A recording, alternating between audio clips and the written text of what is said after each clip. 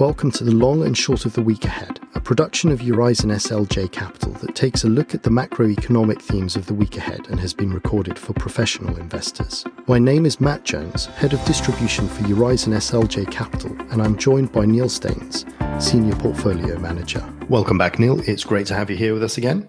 Thanks very much, Matt. It's great to be here. A big week next week, lots going on, quite a broad geographic spread. Perhaps you can talk us through what you're going to have your eye on in the week ahead.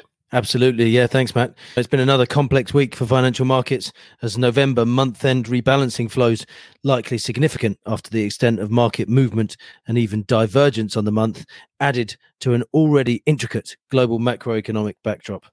Now, we discussed the anecdotal and data trends of the week further in this week's blog, where the downside miss in European inflation in November was a key theme.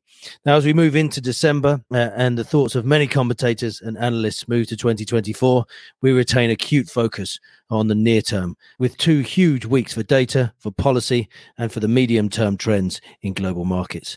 So we hold off on the mince pies and eggnog for now and retain focus on some key events next week. Firstly, after the bigger than expected drop in core CPI release for November, Europe will continue to be a central focus for next week. Markets will be looking for corroboration of and or opportunity to add to the rate repricing in Europe, where this week saw markets fully pricing a rate cut by April of next year. With Germany at the centre of growth concerns related to structural as well as cyclical factors and the added complexity of unexpected fiscal scarcity next year, the German data will continue to be key. Trade and factory orders in Germany will be closely watched for signs of stabilisation, and more broadly, Eurozone investor sentiment and retail sales will also be a focus next week. For us, European expected weakness is already quite keenly priced by markets.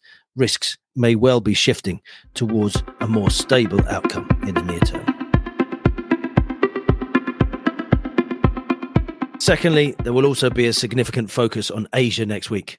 The RBA is the only developed market central bank in action and of interest, having last month resumed its hiking cycle with a 25 basis point hike to 4.35%, just as other central banks were becoming more dovish.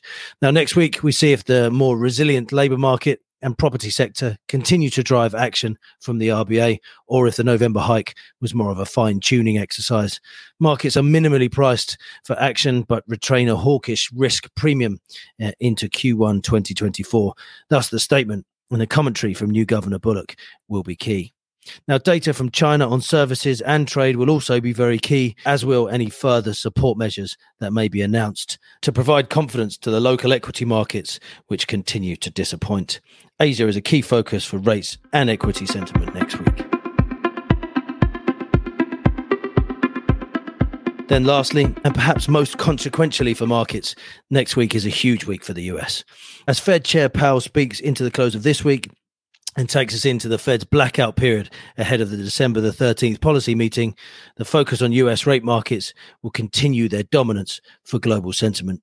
Services ISM will be the first big event of the week on Tuesday, with the proximity of the 50 expansion-contraction boundary adding to the importance of and implications from the data. For the rest of the week, it is all about jobs.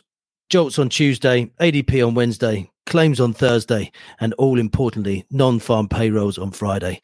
Markets are looking for a continuation of a more modest pace of job creation, but at a plus 200,000 expectation leaves room for disappointment. With labour supply improvements likely continuing, a tick up in the unemployment rate, if it were to happen, would likely have significant market consequences. So therefore, a big week for the US, big week for jobs, and a big week for markets. Thank you, Neil. A big week ahead indeed, and perhaps it's best to leave the mince pies just for a little bit longer. But in the meantime, it is the weekend, perhaps a slightly quieter one this weekend. Absolutely, yeah, thanks, Matt. After an eventful week of European football, it's back to Premiership action this weekend with Newcastle versus Manchester United and Manchester City versus Spurs likely the pick of the action. However, against what's likely to be a very cold weekend, England's cricketers are set to avoid the cold weather with a one-day fixture against the West Indies at the Sir Vivian Richards Stadium in Antigua. Sounds lovely. Fantastic. Slightly warmer weather, or perhaps considerably warmer weather, would be very welcome right now. But thank you for joining us and outlining your thoughts on the week ahead. I look forward to catching up with you again next week. Thanks very much, Matt. It's been a pleasure. Thank you for joining us for the long and short of the week ahead. Further insights are available on our website horizonSLJcapital.com. We look forward to you joining us again next week for more insights into macroeconomic events and the long and short of the week ahead. Information, data and views were accurate as at the time of recording. The views expressed by presenters are their own and do not necessarily reflect those of Horizon SLJ Capital, Horizon Capital or the Intesa Sanpaolo Group. The information and opinions contained in this recording are for information purposes only and do not purport to be full or complete. The recording is directed to professional investors only and is not intended for and should not be relied upon by other investors. Information in this recording does not constitute an offer to buy, sell, or the solicitation of any offer to buy or sell securities and or any derivatives.